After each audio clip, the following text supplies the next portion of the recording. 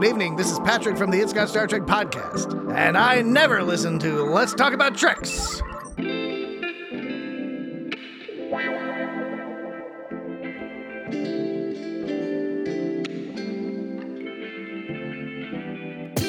Welcome to Let's Talk About Treks, an episodic review of today's visions of the future featuring Earl Grey and Jack Dorino. Welcome, everybody. Yes, welcome. My name is Earl Grey. Hi, I'm Jack Dorino. And we are Let's Talk About Treks. It's the show that won't sneak around in your walls. Today we'll be discussing Star Trek Discovery, Season 4, Episode 11, Rosetta. Ooh, Rosetta. The release date was the 3rd of March, 2022. Oh, that's 3322. Yes. They almost got 3333. I was thinking May the 4th, but never mind. Okay. For a second there. So, it is the 53rd of all 55 episodes so far of Star Trek Discovery. yes, 53 of 55. We are closing in on the end of season 4. And I noticed when I turned on the episode today that there was a title card that said final season streaming April 2024. Oh, I did. That's the first time I've seen an announcement of when it's going to be on air. Ooh, I didn't get that, but I'm glad you saw that. Thank you for sharing. It is my pleasure. It is the 831st of all 908 episodes of Star Trek. Oh, is it me? Yeah. Okay. This episode was written by Terry Hughes Burton, and the directors were Jeff Bird and Jen McGowan. Rosetta takes place on Stardate 865783.7. This Stardate makes me think like I was thinking like she was gonna go on forever. This is Stardate 765349246384112396243L11.2. It really went like we're really getting advanced in the Stardates. It is a whole string of numbers. Yes, we are still though in the year 3190. That is the year. In the 32nd century. So have you done the math to figure out if the dates should be roughly this long by now? We've talked about this before, and yes. Oh, okay. Well, it's fine to remind our audience. While Captain Burnham leads an away mission to a planet that was once home to the aliens responsible for the DMA, Vulcan Tarkus secretly infiltrate the USS Discovery. This is the episode where everybody does shrooms. Okay. This is the episode where Booker becomes a stalker. Yeah, really creepy, hanging around behind the walls. He's frogging the Starship Discovery. Frogging? Yeah, there's a whole show about it on TV. It's PHROGGING, and it's where people hang out hidden in someone else's place. An episode I watched recently was a guy was living underneath someone's house, like in their crawl space for a while. And they found him like reaching out one day trying to grab something. Grab really a wild bite of dinner. Yeah, it's way more common than I ever thought possible. Wow. Interesting. So we open up and we actually get a captain's log. Yes, I do like the whole narration feel of the opening of the episode. It never really occurred to me before that the captain in this capacity is just serving as a narrator. So it gives me visions of like Jean-Luc Picard sitting next to my bed. There's like a night table. There's like a small lamp on the night table that's on just enough for him to see the book that he's reading as he rocks in the rocking chair. Reading me the story about once upon a time the Starship Enterprise flew through the stars and found a planet. When it came upon this planet, the people revolted and were unhappy to see the Enterprise there. So wait, are you River Phoenix? Oh, what now? River Phoenix from shit. I was thinking Fred Savage from The Princess Bride. Okay, Fred Savage. I'm sorry, I got the two actors confused. But yes, Oh. from The Princess Bride. Mhm. Yes. So and yeah, it's interesting because Patrick Stewart actually has done voice narrate or book narration Yes, before. he Audio. has. He's very good at it. I like when Will Wheaton does it. Mm-hmm. Also, I like it when Brent Spiner does it. Spiner? Spiner. I Okay. think that's how he pronounces it. They have his book Fan Fiction on Audible. Mm. I noticed that they got in a cameo of Grudge on Michael's bed, which I don't think we've seen since Booker gave Michael Grudge when they parted ways. Well, welcome back, Grudge. Yay. It's great to see you. Yes. So does this hyperfield make a little more sense to you now that we've seen it? So like the Tennessee live inside this hyperfield. Yeah. We'll touch on that a little bit more later in the beginning of the episode. Oh, I thought we were in the beginning of the episode. Well, a little bit further into the beginning of the episode, the Okay. teaser or Act One. But Yeah. what did you think of the away team strut that we got Oh, you from? mean the Marvel like suit walk thing that they did? Yeah, I Yeah. mean it's got a whole name now, but yeah, Oh, we what have. is the name of it? I I thought it was just the superhero strut or whatever. Oh, okay. Interesting. I had never heard of it. Yeah, we have Burnham and Saru and Detmersh joined shortly by Culber. I guess they're going to shuttle down to the surface. Yeah, so this gas giant that the inhabitants lived on, because we have like a little briefing at the front, right? Hmm. They said that asteroids hit it, and they also said that the Dyson rings that are, I guess, are the Dyson rings around the gas giant, or are the Dyson rings in another place? I wasn't really clear on that. Well, from They said that the Dyson rings are made of the same material as the DMA controller. There, so they link the creator of the Dyson Sphere with the Mhm. creator of the DMA controller. But I really wasn't clear. Were the Dyson rings around the gas giant and its star? What we see is the Dyson rings are around the star, and Uh-huh. then we pan over to the Discovery in orbit around or hovering over the remains of the gas giant. Oh, so like they left the gas giant and went to go live on the Dyson rings, perhaps? Is that the idea? Well, that's what I was alluding to earlier. I wasn't sure. It was my understanding that, yeah, when you build Dyson rings, you're going to live on the inside of the surface of those Sure. Dyson rings. Yeah. And why do they even need the hyperfield if they, have already left their planet? What's the Dyson rings for if everybody, you know, why is there anybody still on the planet? Is there a caste system? Well, no, that so like there isn't anybody left on the planet still, but I wonder if they okay, just touching on some material later in the episode, they raise their young, perhaps they birth Mhm. their young on the planet, and then they live on the Dyson sphere, or that was the structure before, and then a whole bunch of asteroids came and they moved into the hyperfield, which protects them from asteroids. Certain species do go to a specific nursery area where they have their young. It's a safe spot for them Yeah, to have their young, but we it's do not that. necessary. I mean, not all of us, but a lot of us do Yeah. go to the same place to have our young. Yeah, we go to a hospital. It's a safe place. It's not necessarily a good place conducive for doing other business and activities of everyday life, Yeah. but it is a nice, good, safe place to have medical people available in case something goes wrong and other things like that. But I guess I understood that they were also living on the gas giant. At the same time as the Dyson sphere. Oh, so maybe it was maybe they lived on the gas giant and the Dyson sphere, or Dyson Um, rings rather. well, I mean, I was confused. I thought maybe they were using the Dyson rings for something else that they weren't living there. Maybe they were just collecting the energy Oh, from the star, or maybe I they could like be. that. I hadn't thought about that. That makes a lot of sense. I think that Earl Grey fixed a thing. When I was thinking about it earlier, I thought it was I broke a thing, but I'm glad that you pointed out that, oh, well, they could have just had been using the planet after they left the planet. They still used it as a nursery.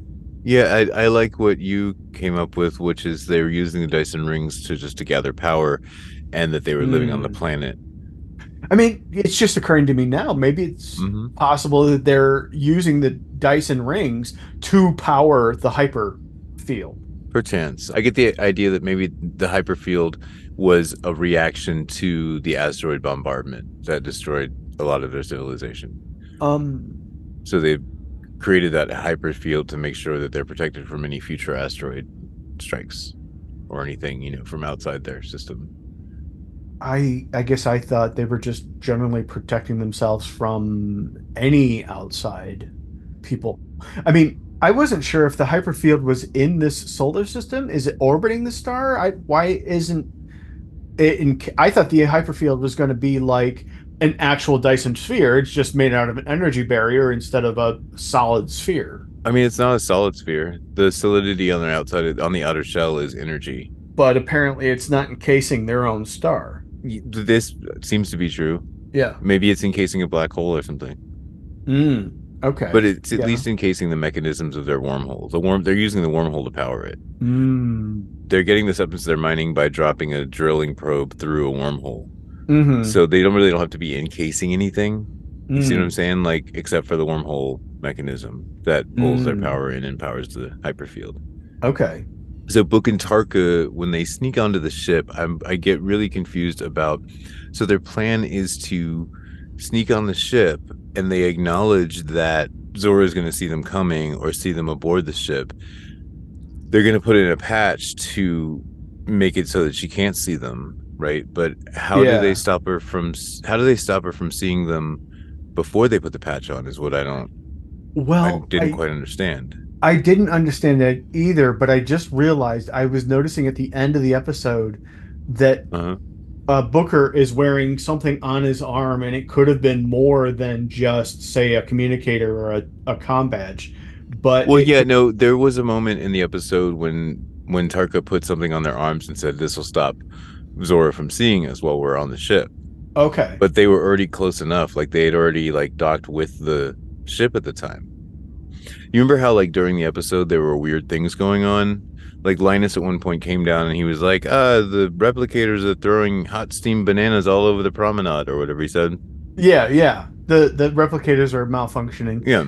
Wasn't I that Tarka's Yeah, distraction? so I thought it was because of the patch, but Mm. oh, was he running a distraction before he put the patch in? Yeah, he needed the distraction to get Oh. everybody out of engineering so he can get into engineering and install the patch. So you're saying that he interfaced with Zora and had Zora doing weird things before putting the patch in? Yeah, how did he avoid Yeah, it's Zora very. noticing somebody hacking into the replicators? That question is only underscored by the fact that they pointed it out during the episode Yeah. that she's going to notice someone jumping on her back. That didn't occur to me when I was watching the episode. I'm like, oh, that's his distraction. Although sometimes Zora doesn't necessarily speak up until or unless somebody else I says mean, something. if a ship attaches to Zora, you'd think Zora would be like, hey, somebody just attached a ship to me. Yeah, even the 24th century computer says Yeah. proximity alert or something like that. Yeah. Yeah, exactly that. I mean, I granted that it's cloaked, but I Mhm. would think that Zora would be able to feel the pressure of it attaching to the hull. Unless it didn't attach to the hull and it's just like extremely close. Yeah, it didn't. You'd think that she'd be able to read the energy signatures or something. I guess it's all cloaked. If the cloak's that good, I guess. Could be a phase cloak. Well, I mean, if they figured out the weakness back in the 23rd century of having a tailpipe, then maybe by in 1,000 years they figured out how to prevent the emissions from a tailpipe ruining your cloak. Sure. Absolutely. We are in the shuttle bay, right? And the president is asking about Saru. Mhm. And she cannot help but questioning. Like, this is what she does. She's always questioning someone's actions and then saying that she's not questioning, she's asking questions. Yeah, She's and definitely like, are we sure Saru wants to go there? well, she's questioning the 23rd century philosophy of having both your XO and CO on the same deadly away mission too. Yeah, I get that. And then also, Burnham's able to point out that Saru has heightened senses, right? So Yeah. Saru in this moment for me becomes like the Data of the series. Or Geordie's eyes. Yeah, absolutely. Yeah. Maybe, yeah, maybe a little bit more. Because he can do stuff too. Like he's really strong also. Run really Oh, you're fast. right. Yeah. Yeah. I don't understand why everyone's so upset with Harai when he's like, "Hey, don't screw it up." Like I didn't really understand what everyone's well, mainly the president, what the president's issue was with him through this episode.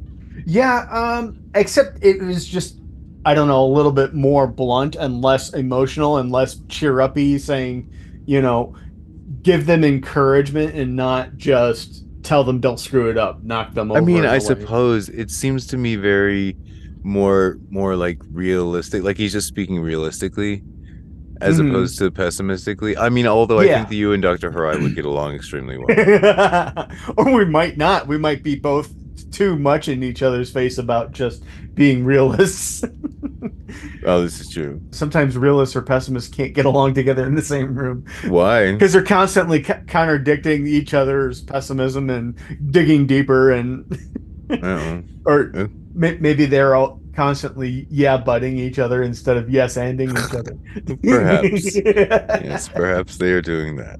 And Doye also is giving their 2 cents as well. And it's like, why do politicians and other people of this nature have to keep on trying to meddle with the Yeah, ship's affairs? agreed. I'm not really sure what her quarrel is. Like Hmm. she has an issue with whatever mission they're trying to Yeah. do, and I'm not really following why.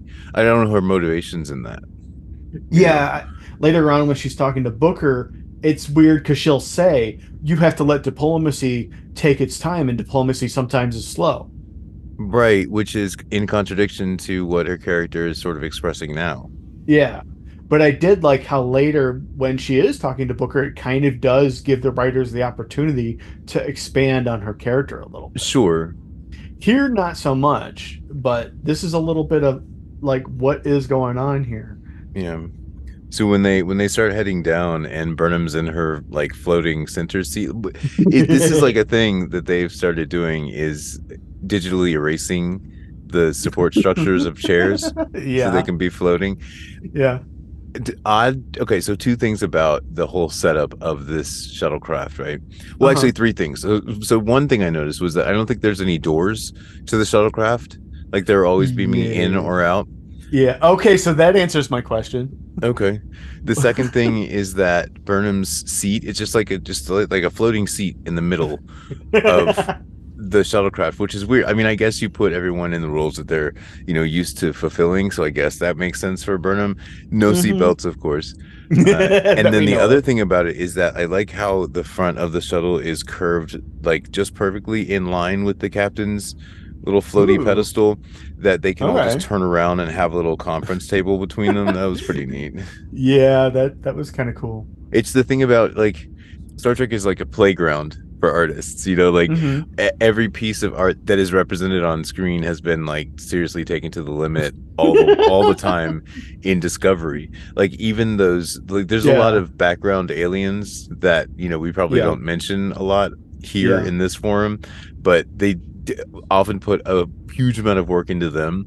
And then of course the visual effects, they never let down. Well, they get better and better also, Yeah. from We the tiny details of like erasing the support of a chair. Yeah. Maybe they're just never sure which image is going to be used as the thumbnail for the show that's going to give away the least amount of information as spoilers. Yeah, I mean every scene of a Discovery is like a movie poster. I feel that way about Discovery, and I feel that way about Strange New Worlds. Yeah. I see you there with Strange New Worlds. The inside of this shuttle is very interesting. Did you notice that the name of the shuttle is plastered on both sides of the shuttle on the I inside?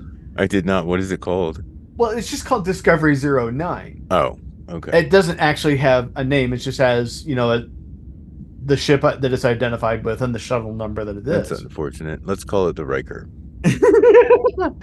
But it was just, why is the name of your shuttle on the inside of? Just so you know which one you're in, just in case you get lost. Okay. When you beam on and you're like, oh crap, I'm in 8. Shoot. I was standing too close to these two people, and they were going to 8, and I meant to go to 9. Do you think they have to put on the EV suits, or do they get put on while they're transporting over? Ooh, that would save some time. Well, apparently they have to put on their away team suits or uniforms too, because they did the whole strut down the hallway. Yeah, why did they even put those on if they were going to end up wearing the EV suits anyway? Why not just start with the EV suits? Are they a part of the EV suits? Are the EV suits a part Oh, of... like maybe they push a button and they Iron Man out? Yeah, them? maybe. Yeah. Hmm. Interesting. It's interesting once they get down to the planet. Yeah, and they do all the dust walking. Yeah, just before that, they Mhm. cloak the shuttle, and the writers miss the opportunity to make a callback to Star Trek 4 when they Don't land. forget where we parked. Don't forget where we parked. Yep. Okay. I was thinking that just when I was reviewing the episode just before today. Yeah, I think if they just tap on their communicator thing, it'll transport them right back, right? They don't necessarily need to even know where they parked. Well, true, assuming that they're within range of the... Yeah, you're right. Yeah. Okay. Yeah, it makes it really easy to not have to remember where you. But that would be great. You leave the Yeah. restaurant and you just tap, and you're back in your car. Yeah. That's Ooh, excellent. right. Yeah. Yeah, Or let's do even in a that. bigger parking lot, it'd be especially useful at, say, an amusement park. Oh yeah, and they should make it so you can tap to the front door of the store, Ooh. Why? like from wherever you are in the parking lot. Yeah. Like those Right. arches at Starfleet where you can just walk the room and you're at the front Ooh. or wherever else you want to be. Yeah. Is it possible that the heightened senses of Saru also heightened his experience? Like what he was feeling when he was feeling these dread of the Yeah, death of well, these creatures? one thing that I'm sure of is that because the feelings have become so unfamiliar to him that it's probably is heightened, at least because of that anyway. Yeah. But it is probably like a raw nerve, that's just not usually plucked. So then it gets plucked and it's like, yeah, I do think it's a little stronger for him with the heightened senses and all that on top of it. Okay.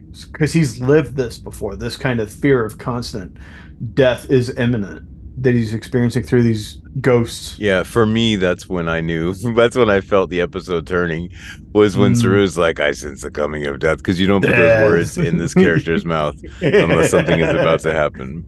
Ooh, yeah. Another cloaked ship. So there's multiple cloaked ships in this episode. The next one being Book and Tarka. Yeah. Where they come and they cloak the ship, and that's when I think Tarka gives Book the little device on his arm to camouflage the bioscience. Okay. Right around the time like Book is having this whole conversation about his pre what is it? Are they pregrets? Is that what he's having? Like preemptive doubts about what they're gonna do or regret for what, like. Ooh, that's a good word. Thank you. You have to write Webster on that one. I'll do it tomorrow. I like that. Regrets. Well, he's what ifing. I think people call it what ifing. Okay. Yeah.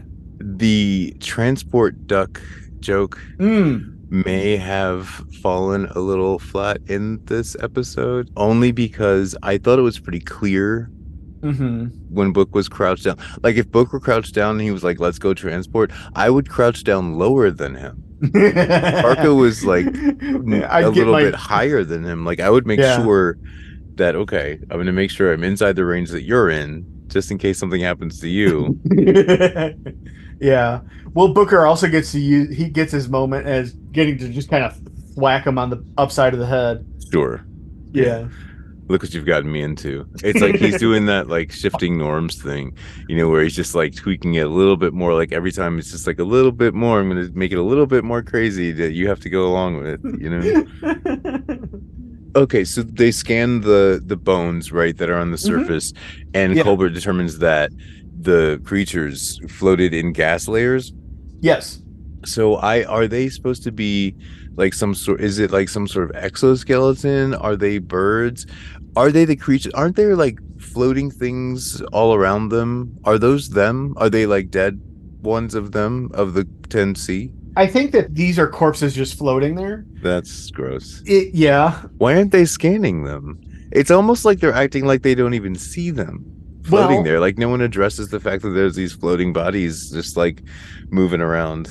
yeah, other than the fact that the script doesn't tell them to acknowledge them in the first place. Right. It seems strange though. It does. They Yeah. did mention that we're in a graveyard or in a tomb, so maybe they're trying to be a little bit more respectful. Sure, but scan them at least. We don't know how the 10C might interpret even just scanning your dead. Huh. This is hallowed ground for the 10C. Huh. They might, be planning a memorial, or building a plaque or something to put in orbit around this planet. Okay. Well, all right. I'll take that one. Earl Grey fixed the thing. Many water-dwelling life forms utilize gas bladders in order to help keep them exactly at the level of the water. They use gas bladders. Yeah. Yes, not utilize. Okay. Do you know why? I thought they were synonyms of each other. Oh, yes. Most people do. They are not synonyms of each other. Oh, So okay. the word use is when you are using something for the purpose that it was created, Okay. right? And when you are utilizing something, you are putting it to a purpose that's beyond its intended purpose. So using a screwdriver as a hammer. That would be utilizing a screwdriver. Ah, okay. So many water-dwelling life forms use gas bladders in order to keep them right at the level of water where they need to be. Yes, they do. And if you think about like a helium balloon, as it just sits there in your apartment or whatever, if you take it home with you, it takes time for all of the helium to leave to the point where it's just a flat bladder on the floor of your apartment. This is a factual statement. I have one floating now on the railing between the kitchen and the living room. It's been there since November 11th or maybe November 13th, and it is just starting to wrinkle. So. Yeah. And so these animals are designed to float in their atmosphere of whatever the atmosphere is. They're designed to float in the atmosphere, cool and methodical. Wait, I'm sorry. I apologize. So even though it's been 1,000 years since all these beings died, like probably instantaneously, hopefully. Yes. Well, apparently not, because they had time to experience fear. But maybe some of that fear was knowing that it was coming and not being part of the away team to leave the planet. Yeah, or needing to stay behind and keep the babies calm or something. Yeah. Because I noticed that later when they go inside the chamber, all they feel is love. Like they didn't feel the last moments of like some babies, screaming in agony that they're dying.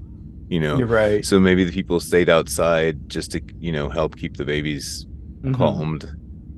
That's a good phrase. There should be that would make a good song title. What is that phrase? All you need is love. All you need is love. Oh, it is a song. Okay. That's it. Love song. That's funny. Yes, we made up a song. It's organic. Yay! Yeah, so there's an implied scene, I think, that we're discussing here that is like a flashback of these. For some reason in my head, they're brontosauri, like hanging outside of the cave, and then inside are the eggs and the young ones, and there's some adults taking care of them and rocking them and keeping them comfortable, and then like the whole thing hits and the people outside die, and then everybody inside dies also. Okay. But still, everybody inside was still filled with love in the last moment. Yeah. Ooh, cool. Well, when Sarus first starts to hallucinate, I thought I saw something very eldritch horror, like a Cthulhu kind of thing. Oh, there was like a furry tentacle or a feathery tentacle sort of thing. Is that what you mean? Yeah. Yeah. And the creatures that are just hovering in the nursery almost look like cephalopods to me, like octopuses or squid. Yes, they do look like octopuses, octopuses, octowillows. I don't know. And some futurists have predicted that long after we've left the planet or go extinct, or there's a better term for it, but they predicted that maybe cephalopods could be the next most intelligent creatures on this planet once the time of the mammals has passed. Ooh. Because cephalopods are a very extremely intelligent species, and they're one of the most alien species to ourselves on this planet that there is. Yes. So, I mean, some people even take it as far as speculating that maybe they even are an alien species that got panspermiated to our planet maybe sometime in our distant past, after primates were already beginning to evolve. So, And spermiated. So, okay, so maybe they live under the Earth's crust, and that's their spaceships we keep seeing coming around. And they're just coming out and checking us out sometimes. And their ancestors are the jellyfish and octopi and stuff that live down there now. Not jellyfish, but octopi. Oh, you're talking about like when we see UFOs on our planet? Yeah. Because they have to be from our planet, right? Especially if the aliens get out and walk around. They have to be from our planet, right? Because of the gravity. They have to be from a Class M planet. They have to be from a planet that's exactly the same size as ours, too. Because of the gravity. Yeah. Oh, right. Yeah. Mm. The gravity of the situation. Well, okay. There was a lot of gravity pushed into the situation of doing a simple 3D crossword puzzle. As the president and Dr. Harai are having two entirely different conversations at the outset. Oh, what were they? They had two different conversations? Yeah, because he was talking about a crossword puzzle and she was talking about the mission and what she needed him to do. Do you think that she figured out the answer but used what she wanted to talk about as a way to leading to the answer? Well, the end of the answer was obligation. Yeah. And I don't understand how like adjusting your attitude has to do with like, 'cause he has no, I don't think you have any obligation to be, optimistic. Nice to if people? you're not, like, I don't think that's necessarily Uplifting? an obligation. Yeah. I don't exactly all that stuff. I don't think that that's necessarily an obligation. So I don't really feel like the messaging she was giving him had to do with the answer on the crossword puzzle.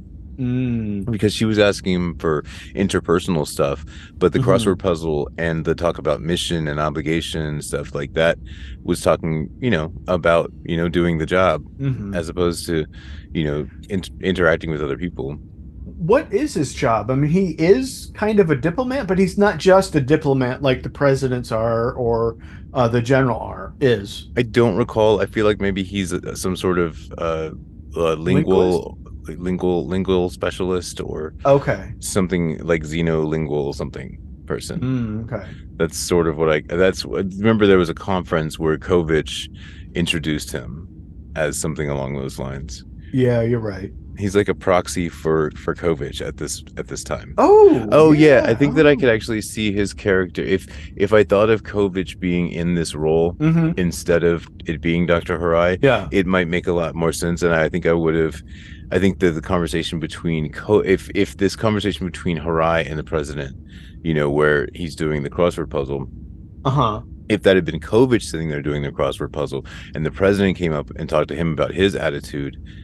That would make a lot more sense to me. Like that would be a lot more poignant, but maybe he wasn't available for this episode, and that's why they proxied Dr. Harai in.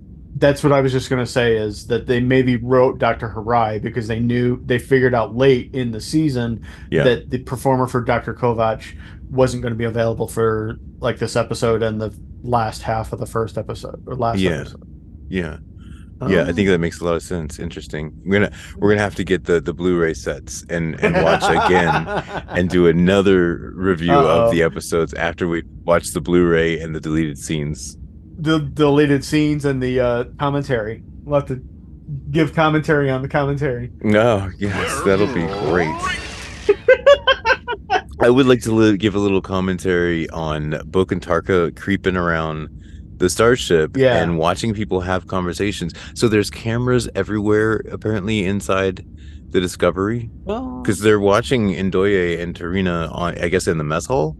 How do sensors work? They're right on the other side of the wall, so how are they making the wall clear? Yeah, I think that these were artistic choices. Like, I don't think that they were but I don't know, because then also later when Book is on the other side of the wall with Michael, it did seem like he seemed to indicate that he was on the other side of the wall from her. Yeah, because as he's standing up, he touches the wall as if he's reaching out to comfort Michael. Right, but the walls aren't the walls like very thick?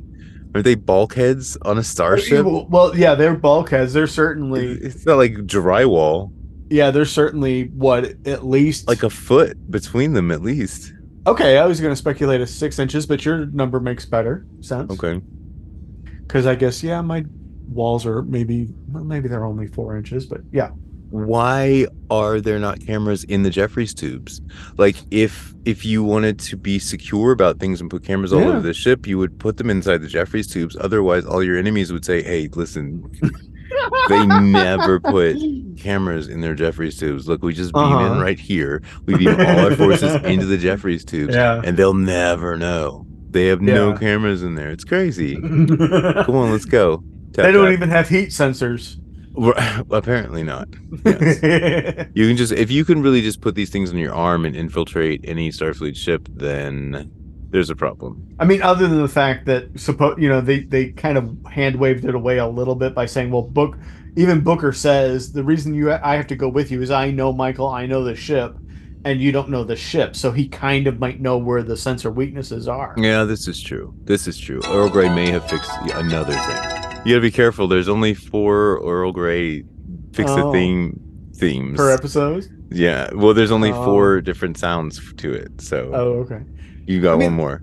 It's like in the heist movie where they're waiting for the camera to point the other way as it's panning. It can only look in one direction at a time, but it still has to pan and watch the whole corridor. Mm-hmm. So you just got to wait and just kind of sneak under the camera and then wait for it to be pointing the other way so you can continue on down the corridor. I think that cameras in the 32nd century might work a little differently than that. You're right, definitely. I mean, it seems like they would. Another thing in addition to the art that Star Trek Discovery tends to do is they tend to ramp up the tension. Uh-huh. And I'm thinking that this is the season of the Tensy. This is the Tensy season. Okay. Because of the tension. Yeah. I don't know. Is that something? Oh, Tensy! I get it now. Oh, that's clever. Thank you. It's on them. They did it. It's a tense situation. Yes. Yeah, exactly. Tense. And they just spend the whole episode just being tense. And did I ever ask you who the 10A are and who the 10B are? And why are they closely related to the 10C enough that they are on the same number? Well, no, I don't think you have, but that's something I've wondered before. And who are the 9A through Z? Yeah, who are the 9A? Who are the 8? Yeah. Yeah, and why are there only 10? There's only 10 unknowns. So like if one of the species becomes known, do they knock it off the list and then they reuse that number again? Would that get confusing? Because otherwise there's only I'm confused about how numbers work. Oh, maybe that's why there's 10 and C of them. Maybe some have been knocked off the list, but they don't reuse the names. So at one point, the Xindi were probably, I don't know, 1A. Okay. But although they did turn out to be like 1A through D. Yes. So like the Vulcans are species 1A, right? Mm-hmm. And the Klingons are species 1B. And who's next? Andorians? Andorians would be 1C. I mean, we'd have to know of a presence. There had to be some other footprint. Oh, maybe they would see their ships flying by, but they haven't met them yet or something. Okay. So we don't reuse the numbers. You think they're just incrementing, and we've gone all the way past like 1A to Z and 2A to Z, and we're on the 10th order of species that we've met. Yeah. Okay. That makes sense. That sounds good. Book and Tarka make a big mistake here early on in their own away mission. Oh, do tell. Every tabletop role-playing game fan knows never split the party. Oh, yeah. Yeah, the whole split. I mean, as soon as they split up, I was pretty convinced that they were going separate ways, so to speak. I think that's the metaphor here. Like, they definitely were going separate ways because Book really wanted to do more peaceful actions, and Tarka really wanted to do more mischievous and, like, too much actions. Well, that speaks into when Booker is talking to Ndoye. He makes a promise that he can't necessarily guarantee because he doesn't know how Tarka is going to react to. Yeah, he's already seen Tarka violate the terms of agreement by setting off the DMA bomb. Yeah. The one before. So I don't know why he thinks he can speak for Tarka's actions at all.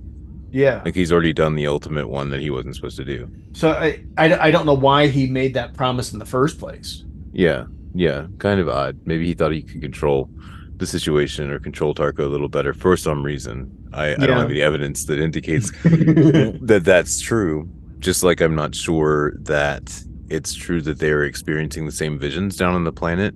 Burnham asks him, "How is it we're experiencing the same visions?" And I don't know that they are. Like they didn't really discuss that. I wonder if there is a Right. scene Oh. that's deleted where they confirm that they're experiencing the same visions, because they didn't really talk about what they were seeing. They talked really more about emotions. Yeah, that they're all experiencing fear. And I think Saru described what he was seeing, but nobody else ever really did. You're right. That's a good question.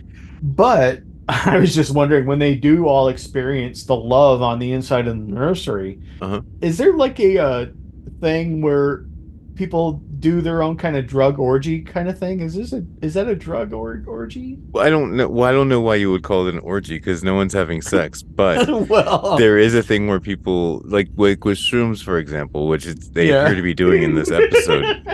Okay. You don't want to do them alone, and you kind of want to like have company when you do it. And so I have a friend of mine, I don't know who's done shrooms before. He's texting me live right now about this, and he tells me that generally people do it together, and when Uh-huh. people do it alone, they generally have like bad experiences. Like it's good Oh. to have a co-pilot with you when you're doing that kind of thing, because you don't want to be watching a village of Smurfs in the grass on the campus of VCU by yourself. You want to have somebody to share the experience with you. He Oh. says by text. Mm. Okay. Interesting. Yeah, sort of like Adira has a new friend with her in Janet Reno, who's decided Janet Reno. That's not her name. Her name is Jet Reno. Jet Reno decides to take up Adira. Jet Reno's suggesting that Adira wants to jump Detmer's bones. Or is that what Jet's suggesting here? I'm not sure because at the end of the episode, I was asking, is Gray flirting with Detmer? Oh, you mean Adira? Why do I get their names confused all the time? Because they were the same person for a while. Well, they have the same Trill name. Tal. Tal. Yeah. Yes. I mean, I guess it's not their last name. They're not Correct. married or related. Yep. Adira's whole thing actually is having a fear of doing the thing, like no matter what the thing is. Mhm. Is that like a generalized anxiety disorder? Is that what we're portraying without saying it, that Adira has? Because even when Adira is like fly well, and then she gets all weird about it, Fly good, yeah. it's like, well, you can say that however you want. Just because it's not how people typically say it doesn't matter. The sentiment is still there. Oh, absolutely, yeah. And later on, Adira is talking about it with, I thought Stamets, but it might have been Reno, Yeah. where the person that they're talking to, whether it's Stamets or Reno, says Detmer isn't always, the cool-headed person that you think she is all the time. Yes, this was Reno. Mm-hmm. And then they even show that later when she's experiencing the love emotion and she's not receiving it the same way as Michael and Saru and Culber are. Yeah, I thought that was really neat of them to show that people experience this same emotion in different ways based on their own personal experiences. Yeah. Well, and it was a good opportunity for some character development for Detmer a little bit, as well as some character development for Saru a little bit, because it reminded us that he hasn't experienced, like with the fear, he hasn't experienced the Vaharai or Vaharai, but it was the ganglia experience, the Yeah. death is coming experience for what, over a year now? Yeah, it's been a while since Yeah. that whole thing happened. It's been quite a while. I mean, I guess it's been 900 and some odd years. Yeah, it's been 1,000 years almost since he had his ganglia. It sure has. So we do learn a little bit more about Detmer's past, and I do appreciate that. And then we do see directly, now, of course, Adira doesn't get to see that, although she'll probably Yeah. learn about it at the end of the episode when they're in the lounge together. She'll tell her about her day. Yeah, we're really bad on Star Trek about characters as parents. Like, no one just has, like, they were raised by two parents that loved them and took care of them and lived and are still alive. Well, maybe Tom Paris, maybe him, Oh. but because his parents are so good, he had to be all Yeah. broken, right? There's always some brokenness Ooh. Yeah. in family in Star Trek. Well, I mean, that's drama. That's the way drama works. If the future is as perfect as they always write it to be, then what's the point that there's no drama in that? Thanks, Gene. Well, Appreciate I your mean, assistance here. So now that we have field programmed these EV suits to keep out the hydrocarbons so we can keep ourselves together, yes. what say we take a little break and then we'll be able to come back and after, say, I don't know, 2 minutes, we'll be able to come back and wrap up this episode. Great, wonderful. Let's go to break. We'll be right back. Yeah.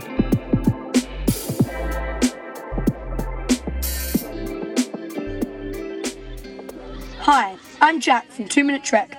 I watch Trek with my dad and then we review it in 2 minutes. So, if you'd like your podcast to be shorter than a trip on a turbo lift, search out 2 Minute Trek wherever you listen to Let's Talk About Treks. Rustling papers, rustling papers.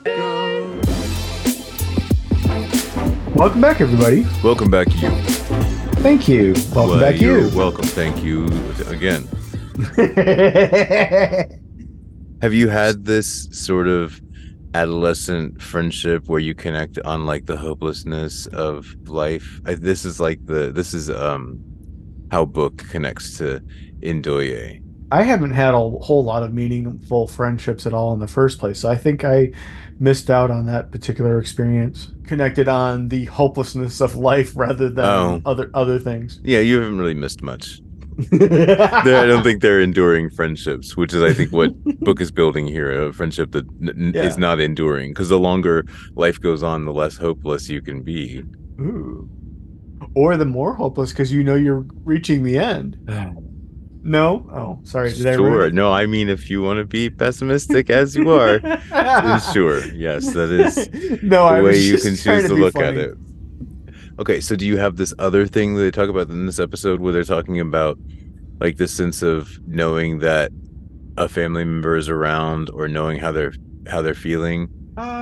Yeah, I think my relationship with my mom and my new stepdad is quite a bit like that. Oh, you mean like where Detmer is talking about? Yeah.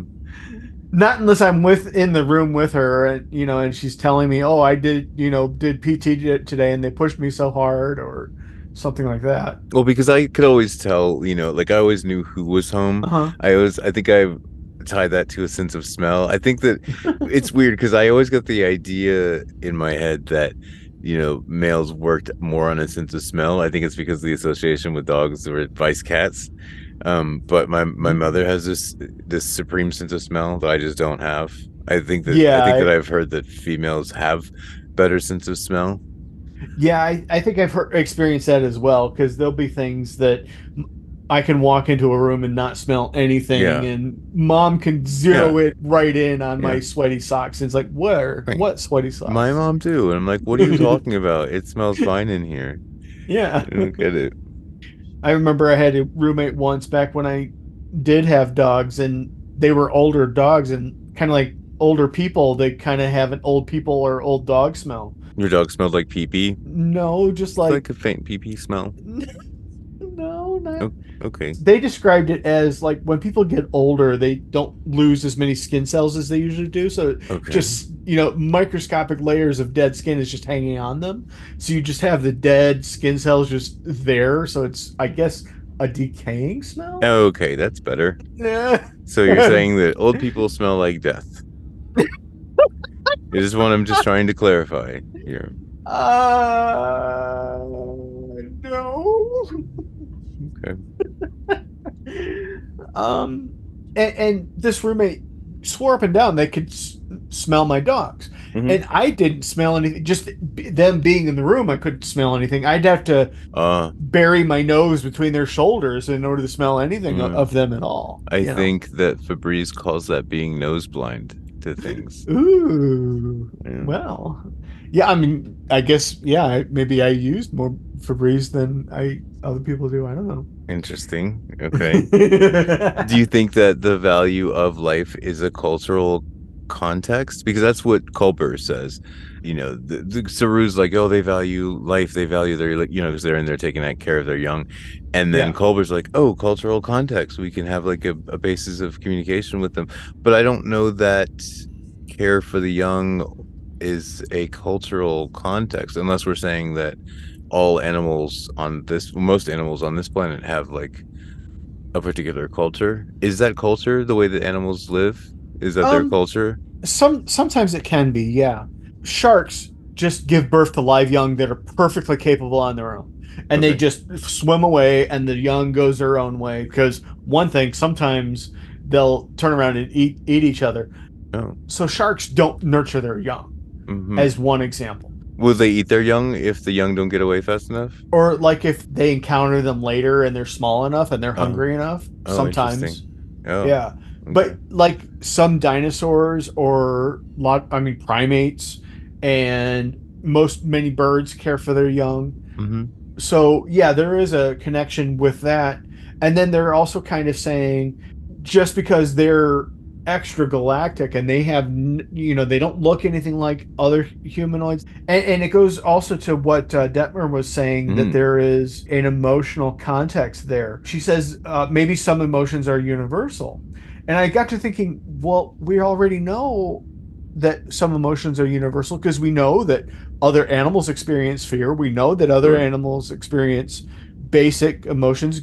Elephants have depicted themselves as experiencing grief and love. Sure, absolutely. I think that what you're describing, though, is that emotions are terrestrial as opposed to universal. Yeah, and I realized that as I was thinking about that. I was just getting to that. Is that my context is based on my planet. And yeah, I've seen other animals on my planet experience similar emotions. Now, in Star Trek, we've seen other humanoid animals experiencing emotions. And we kind of have the idea that species 8472 experiences similar emotions to us. Okay. But these are a completely extragalactic, extra alien terrestrial species that I'm guessing, you probably already know, I'm guessing these are not humanoid. They're probably not even tripod. And if I had to guess, like they've already indicated, they're probably a little bit more like cephalopods, 8 legs or however many. So yeah, that Detmer is saying, and Michael is also in a way saying too, is that this is a way we can connect and say we do have a similarity no matter how different we are. There's another similarity that I just noticed in that when they have the whole, it feels like love scene, and they're all like getting high on shrooms or whatever. Saru connects with Detmer on sort of a lack of love. So it's sort of a parallel to how like Book a moment ago was trying to connect with Ndoye on hopelessness, and Saru's effectively connecting with Detmer on a lack of love, a shared understanding of what a lack of love is like. Okay, interesting. Like, do you have those things in your history where like you just you have the memories of like just being surrounded with love and stuff? I've heard that serial killers don't have that. I'm not a serial killer. Are you sure? What do you mean, not yet. How do you know? Well, I don't know. I'm assuming you are correct.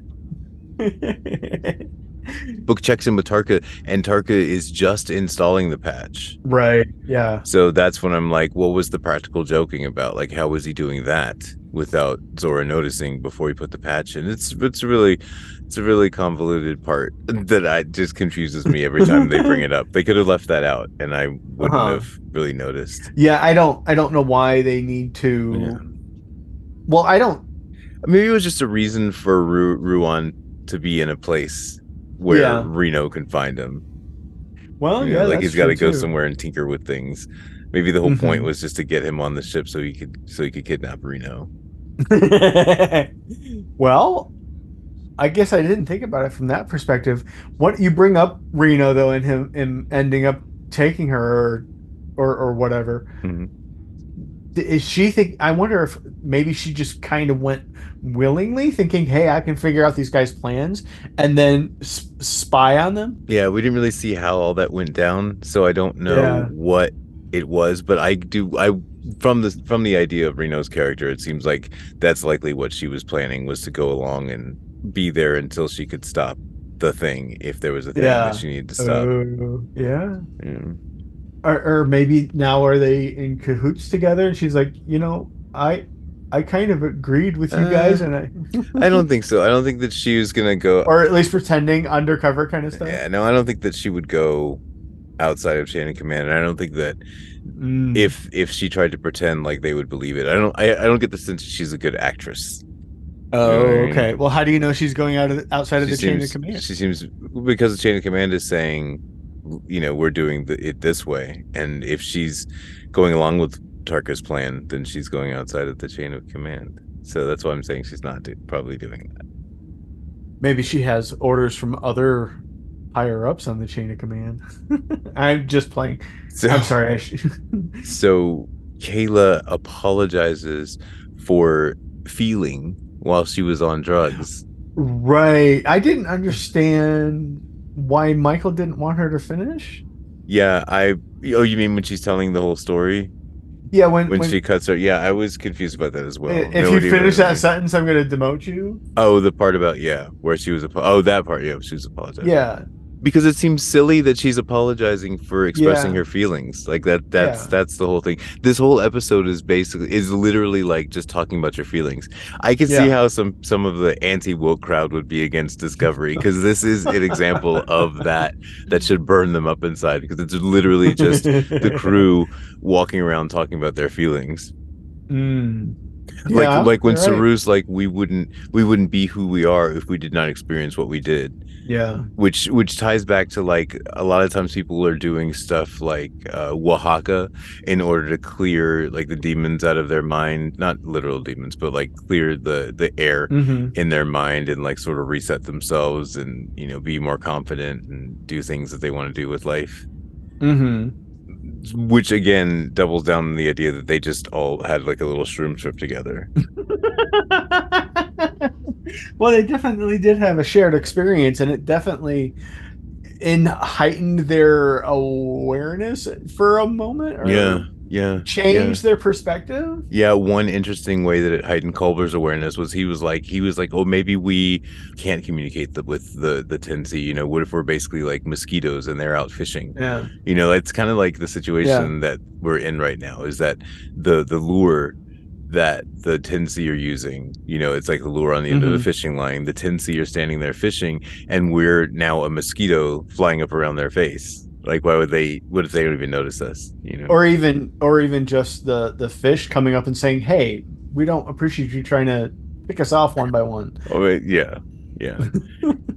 I do think that, like, probably the last 3 episodes are spent with Saru asking Tarina out, and Tarina asking Saru out, and them like figuring out how they're going to be dating. So we have to put in this episode the obligatory Tarina asking Saru out again.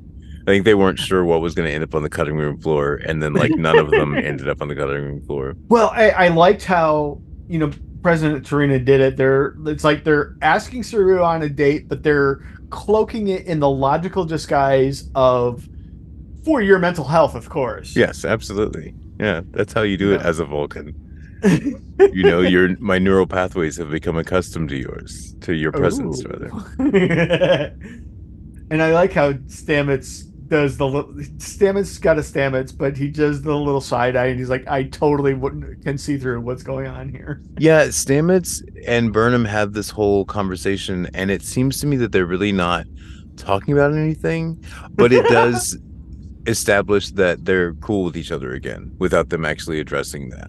Like, they're just talking about a thing at work, and it's not like he's holding any grudges about the bubble from before. Oh, right. Yeah, like 2 seasons ago. Yeah, well, I think it was last season.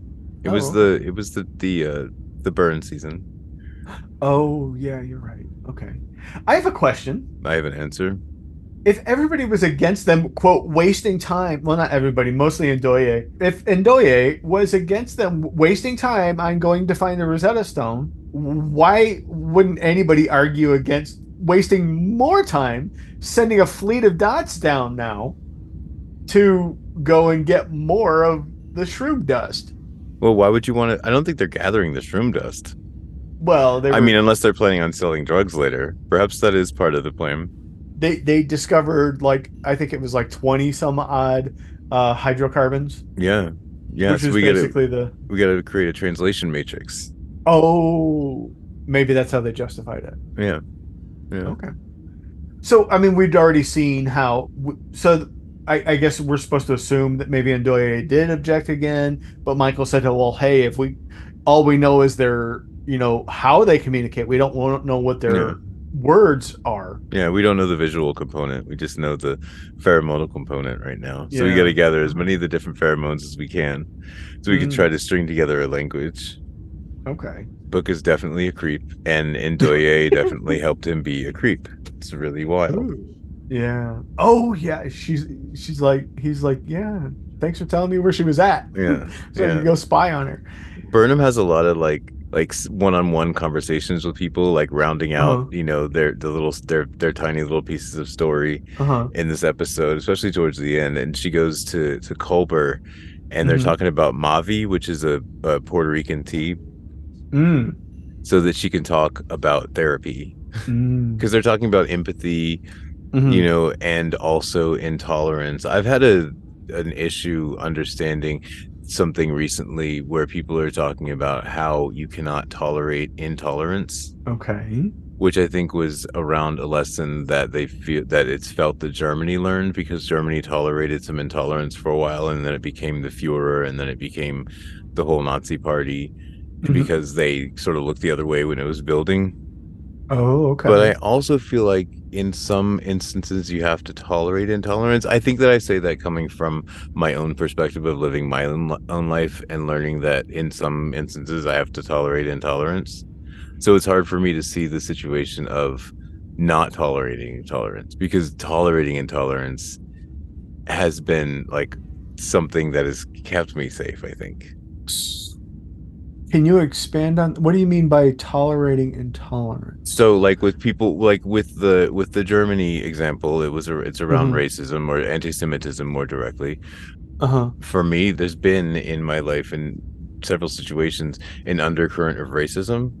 Okay. And in order to achieve in a situation where that element exists, I have to tolerate that intolerance. If I speak out against it, then I won't be able to continue moving onward and upward in that situation. Kind of like when my mom says, well, don't stir the waters. Yeah. Just coast through and tolerate it until you can get beyond that. Right. So that's tolerating intolerance, which is something that I've found necessary. Sometimes we have to lift ourselves up above that intolerance and know that we are better than those that are intolerant. That is also true, but the tolerating intolerance is different than overcoming intolerance.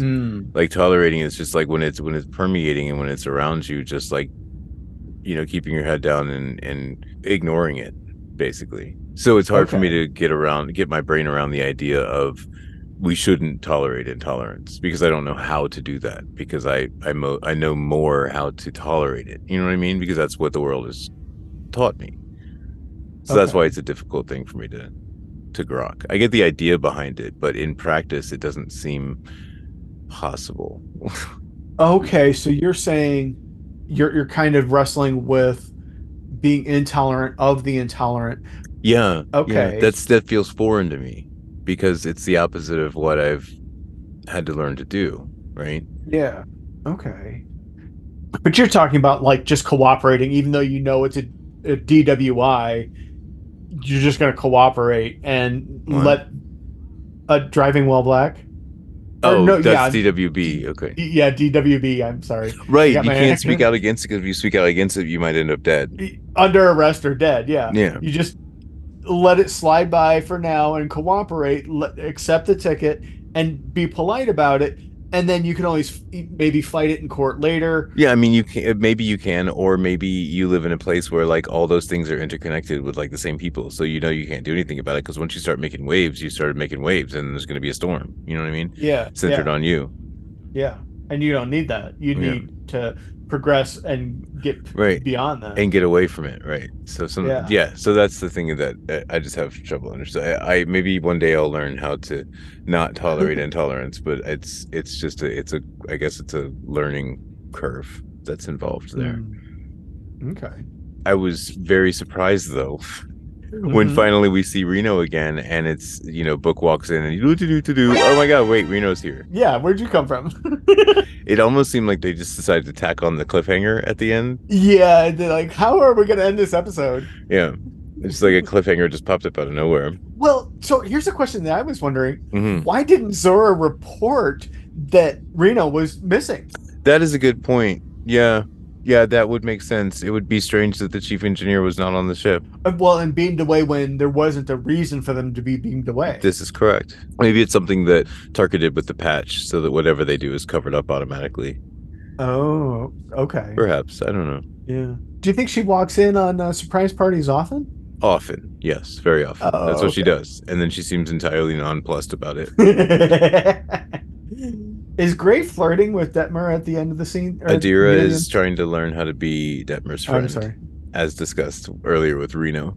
Oh, okay. If you were trapped inside of a Tesla, then you couldn't get the doors open, and it was on, full automatic drive, and it was driving toward a wall that's a quarter of a mile away at like 60 miles an hour. And it would only stop and unlock the doors and let you out if you rated this episode from 1 to 10. I was like, where are you going with this? What number would you give it? This episode was kind of odd to me. It seemed like you could fit the plot into the length of time of a Lower Decks episode. Okay. Interesting. It was stretched out a little bit. Oh, the shroom scene would have been a lot more fun on Lower Decks. Well, yeah, that's true too. Yeah. I think that, but I mean, I kept on trying to take notes, and I kept on jumping forward in my notes and saying, "Oh, and next they do." Oh, nope, they don't. Not yet. Gotta wait for that. They push past that. I'm really wrestling with this episode. I'm gonna say probably a 6. Okay, all right, that's cool. I can accept that. I can see the difficulties that you have described here. I, however, am going to give this episode an 8.3. I thought it was a pretty good episode. I like the whole shroom scene and then putting together the science. I like the little parallels of this conversation, is bringing these people together, and this one is bringing these people together, and the showing that, they cleared the situation with Burnham and Stamets entirely. I enjoy a mystery on Star Trek, and that's sort of what we were exploring. We had a whole little mystery on the planet. Yeah, I did enjoy learning about the unknown species so far. Just as known as 10C. Yeah, it would be nice to be able to give them a name pretty soon. There's the 10Cs. Yeah. Funny thing that they are called the 10Cs. What's the next episode that we'll be reviewing? The next episode that we will be reviewing will be Star Trek Discovery, Season 4, Episode 11. 12. The 10th. In this episode, as the DMA approaches Earth and Navarre, Captain Burnham and the crew of the Discovery attempt to make contact with the powerful species responsible before it's too late. Where did this 29-hour thing come from? I thought they had less time when we got the message from the Admiral. Yeah, I thought it was 4 hours before debris started hitting. But 29 hours before the DMA comes close enough to actually interject with the planet. So is it heading towards them and it's going to eat them too? This is correct. Yeah, that's the whole idea of the Tensi part. It's Tensian of the episode. Alrighty, everybody, that's our episode. It is indeed. Thank you for joining us today. Hope you enjoyed it. Until next time, stay positive. Okay. Dream big. And you'll hear from us again soon. Support the continued you smell like show love through patreon.com. Oh. Let's Talk About Treks is a production of Anodyne Relay, supported by the Star Trek fan community of listeners like you. We review the copyrighted works of Paramount CBS's Star Trek team, of whom no copyright infringement is intended. You can reach us via email at letstalkabouttreks.com. You can leave us a message at area code 202-804-6312. Our producer is David Moody, and our writers, Jack and Earl, are on Twitter as @TrekStalkers, and would greatly appreciate the obligatory like and subscribe from wherever you're listening now. We record on Lenovo computers with Zoom, mix with NCH Mixpad, and master with Kakos Reaper. Our intro, outro, and interstitial musics feature samples from Awakening by Waterboy from Pixabay.